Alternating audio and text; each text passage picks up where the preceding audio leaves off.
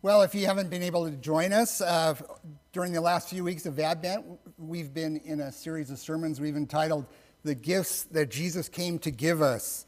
And we've looked at the gifts that you can probably guess: joy, peace, rest. And today we will experience or explore the gift of love.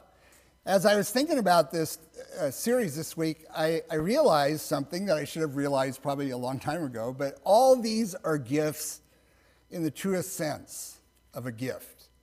In other words, we can't do anything to buy them. We can't do anything to earn them. All we can really do is receive them. And they are gifts of another kind, really. The peace that we talked about is a peace that you can't find anywhere else. Jesus said it's a peace that passes, or Paul said it's a peace that passes understanding. And Christ said it, not as the world gives, but as I give to you, this peace. And this joy is something that we can't manufacture. It's something that Christ just gives us. And same with the rest.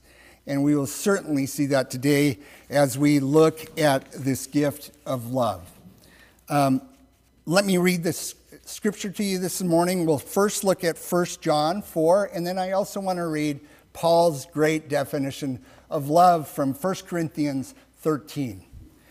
Listen to God's word for us this morning. Dear friends, boy, take these words in too. This amazing passage of scripture, both of them. Dear friends, let us love one another.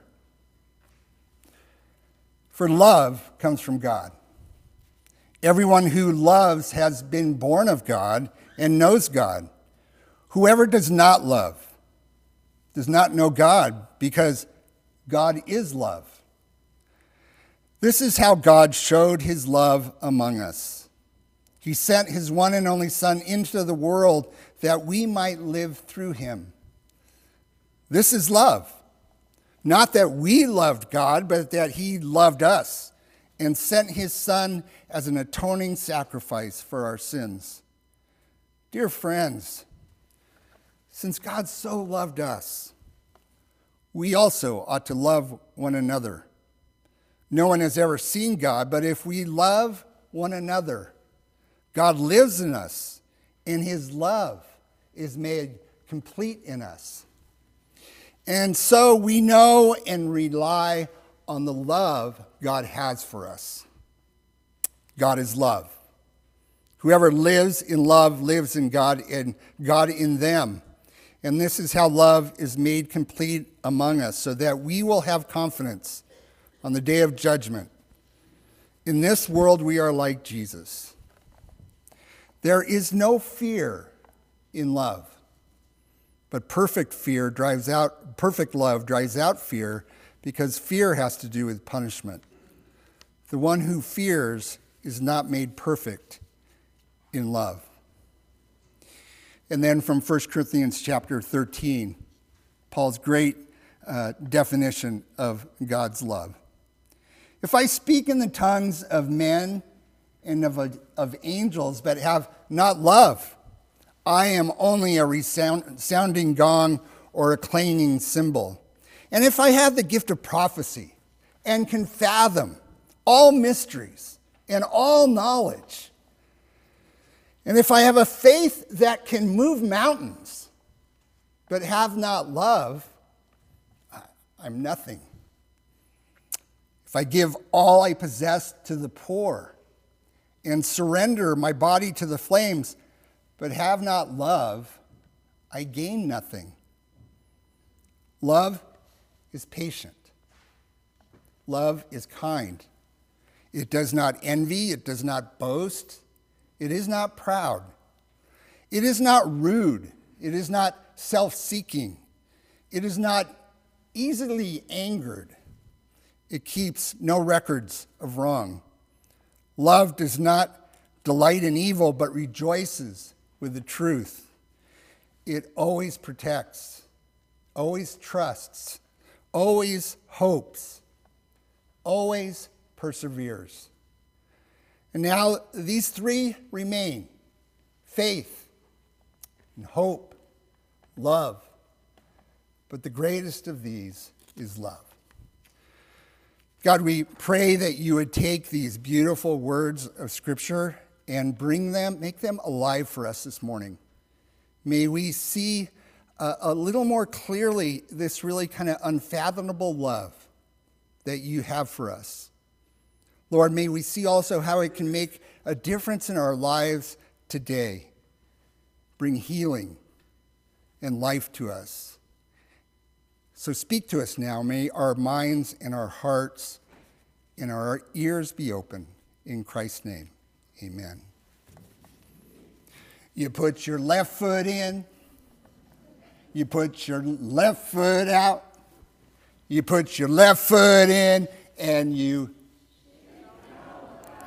do the, oh, you guys know this. You're so smart. And you shake it all around. That's what it's all about. Oh, I love that song. You know, I love it. It reminds me of countless trips in the church van when I was a youth pastor traveling to faraway places like Mexico and Yosemite. And we would sing that song ad nauseum. So I love it. But you know, I love a bumper sticker that I saw once even more. Have you seen this? It's also on t-shirts. It said, "What if the hokey pokey is really what it's all about?" It's a good question. What is it all about? You know, this question isn't just for philosophers and theologians. We've all asked that question. Every human alive has asked that question. What is it all about? What is life all about? It's one of the great human questions. Perhaps another way of saying it is, you know, what really matters in life? What is it all about? Well, I won't venture to say what I think it's all about because it doesn't really matter, but I think what Scripture tells us so clearly over and over and over again, right? What is it all about? It's about love. It's about receiving and giving love. You know, these two scriptures just made some really strong statements, didn't they? You know, if I have faith to move mountains, say to a mountain, move from here to there, but have not love. And it does it. But if I don't have love, it's nothing. If I give everything to the poor, everything I have, and even die as a martyr, but if I don't have love, I'm nothing. If I have all knowledge, you know theology and all the doctrine, and even keep all the religious law, but if I don't have love, it's nothing. Which tells us a lot about Christianity, actually. It's not so much belief, it's action. But Jesus was very clear. He once summarized what was most important to God when he said, you know, you must love the Lord your God with all your heart and with all your soul and with all your might. And what? Love your neighbor as yourself. So it's clear to me it's not about the hokey pokey. It's about love. It's about receiving, and the order is important. It's about receiving and giving love. We all want love, don't we? We all need it. You know, I've told you we have a golden retriever who's now kind of growing out of the puppy stage. But I've learned a lot from Kobe about love. You know what? He knows this truth. He knows what it's all about. It's all about love. It's about receiving and giving love. This guy is a sponge for love and affection. He just loves to be loved, to be petted and scratched and hugged and have his belly rubbed. Any kind of attention, he loves it all. It starts first thing in the morning when he wakes up in his crate and barks, and we, of course, go running in and let him out, and he comes to our bed with gifts. Do you know this about golden retrievers? Maybe other dogs do too. He always has a stuffed animal that's pretty worn and kind of gross, but to him it's something very valuable and something else. He tries to get 2 or 3 in his mouth, jumps up on our bed, and gives us these offerings of love. And then he just sits there and wants to receive love. He's become very smart, you know. When we're not showing him enough love, he gets his left paw and he tries to hit us. More love, more love, more love, more attention. You know, we're a lot like golden retrievers. A little more sophisticated, a little more coy maybe, at asking to be loved, but we need love. There's a big hole inside each one of us that wants to be filled with love. You ever wonder where this love comes from? What's the origin? You know, that this need for love, the concept of love, is found in every culture. It transcends culture. It's found in every human. Now, why is that? It's a good argument for the existence of a God. It's because God has created us for love. The need to love and be loved, you know what? It's put there in our hearts by God. It's being part of being made in the image of God. For as it says in Scripture, in 1 John, God is love. God defines love. God is the source of all love. Years ago, I read a book entitled Love is a Choice, and it was written by a few psychologists at the Minirth Meier Clinic, and it's a clinic of Christian psychologists. And it was about how to break free from codependent relationships. In that book, the authors talk about this hunger that we have for love. And they use an illustration to teach about this that I have just remembered for years and used oftentimes. You'll probably hear it again in a sermon. They say this. They said, in every human there is this heart-shaped tank, love tank, they call it. And they said, think of the tank as a reservoir of love. And each one of us has this tank. And they are filled to varying levels of love. Some of us, you know when you meet someone, their tank is just full. It's overflowing. Those people have received a lot of love. Others, they can be near empty. Now, how are these tanks filled? You know, they say so much of the love that we have in our tanks come from our parents. We may not receive a lot of love from our parents for some reason or another. Perhaps one or both died when we were very young. Maybe they were incapable of love for some reason. Whatever the reason, maybe their love tank was low or empty. Whatever the reason, let's say they didn't do their part in filling your tank. You know, they are one of the primary resources or sources of love. But I would also add that God's plan for us, see, God's plan is for all of us to have a full tank. That's the abundant life. That's the full life. So God's plan is that we receive love from others, like spouses and friends and the church, our church family, our brothers and sisters in Christ. And do you see why the scripture in 1 John talks so much about the importance of us loving each other?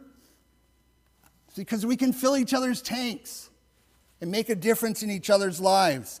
our emotional health, our happiness, the richness of our lives, our ability to be resilient, and here's what's key, our ability to love others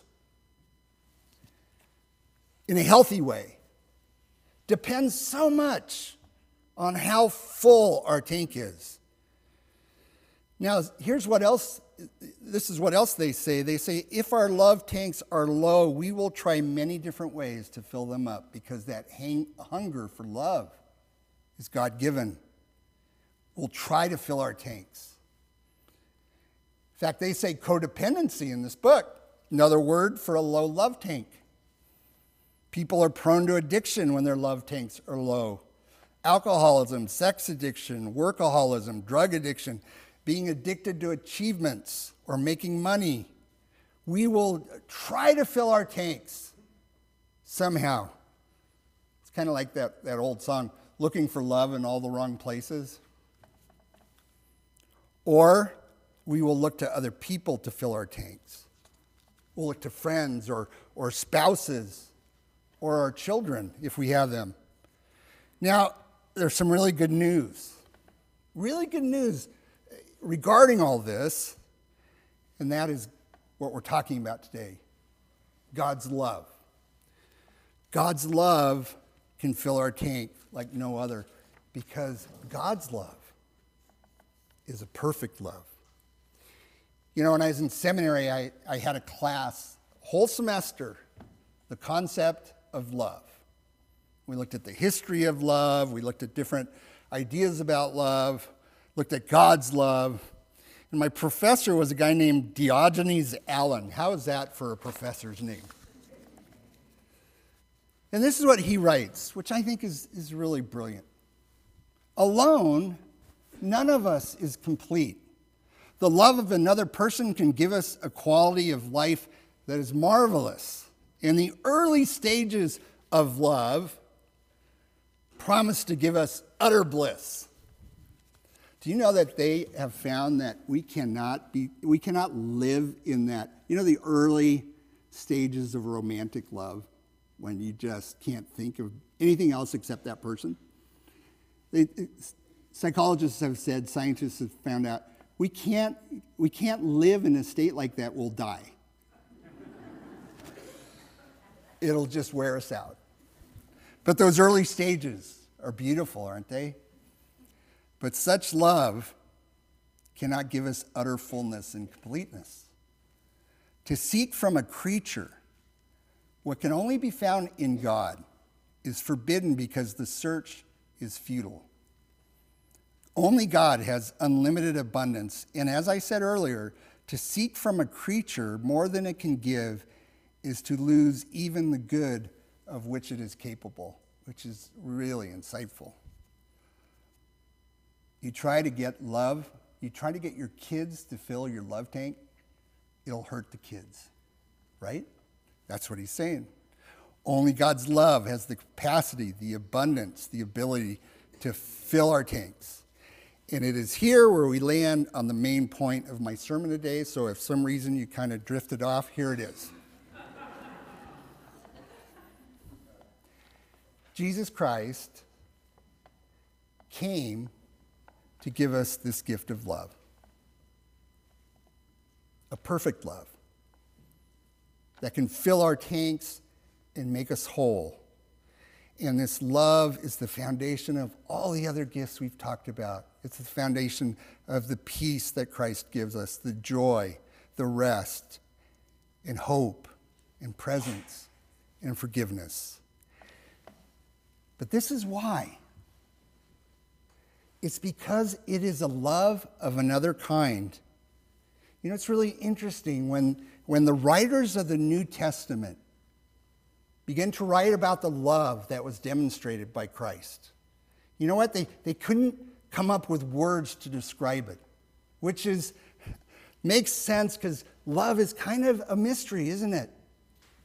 It's kind of hard to really put into words, and you can understand why. It's one of those really big things in life. It's kind of mysterious.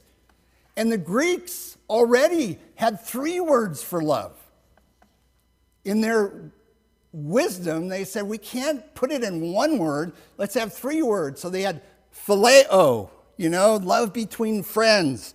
Eros, which is romantic or passion or sexual love. This is a love that we usually think about when we talk about love. Our culture is obsessed with Eros, right? Stories are written about it. Rom-coms are full of Eros. But this is a love that satisfies our desires. It is really focused on the beauty of its object. And then there's another love, storge, which is love shared in family, the affection of family members. But when they tried to describe this perfect love of God, it was different. And they couldn't use any of these words. It was different from all the other loves. So they took this kind of seldom used, kind of colorless word that was already in the Greek language, agape, and they said, this is the love that Jesus came to give us. So in both scriptures today, when we see the word love in the English, it's not eros, it's not phileo, it's not storge, it's God's love. This perfect love.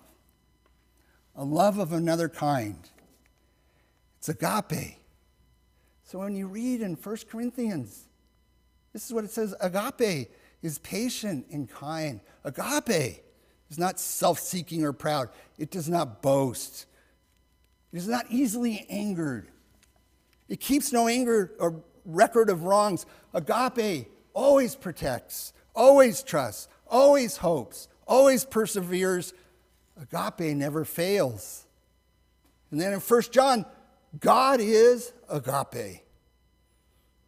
Agape was revealed in this way. 1 John says, God sent his only Son into the world so that we might live through him, that we might have life. There's no fear in agape, but agape drives out fear. You see, this perfect love is different because it is not dependent on the beauty of its object. Agape doesn't love a person because of their intelligence or their beauty or their good looks or their wealth or sense of humor or because of what that person may be able to give back. Agape loves even the unlovely, the lost, the broken, the least, and the left out. As it says in the book of Romans, while we were yet sinners, another way of saying that, while we were still broken, while we were lost, while we were rebellious, while we were proud, while maybe we were even haters of God, Christ died for us. This love is completely unconditional. This is why it changed the world. And it did. This is why Christ can command us to love our enemies. You ever thought about that? We don't have to have feelings for them. We just have to put their own good ahead of our own, only. That's why Christ can say, love everyone in the church. We don't have warm feelings for everyone in the church, do we? We may not even like them, but we can love them in agape, in this choice love. It's a giving love, a sacrificial love. And this is where we perhaps see this perfect love most fully, is in giving. It's a giving love. Anne Lamott is a great author. And she wrote of an 8-year-old boy who had a younger sister dying of leukemia, and he was told that without a blood transfusion, she would die. His parents asked if they could test his blood to see if it was compatible with hers, and he said, sure. So they tested it, perfect match. Then they asked if he would give his sister a pint of his own blood. It would be the only chance that she had to live. He said, I'll think about it overnight. The next day, he told his parents he was willing to donate the blood. They took him to the hospital. He was put on a gurney beside his 6-year-old sister, and both were hooked up to IVs. And a nurse took a pint of blood from the boy, which was given to his sister. The boy lay in silence, the blood that would save his sister dripping from the IV, until the doctor finally came over and asked him how he was doing. The boy opened his eyes and asked, "How soon until I start to die?"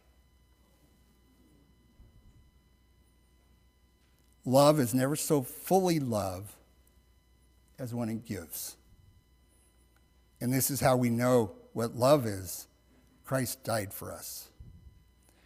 And Christ calls us to take this love that we have received in such abundance and give it to others.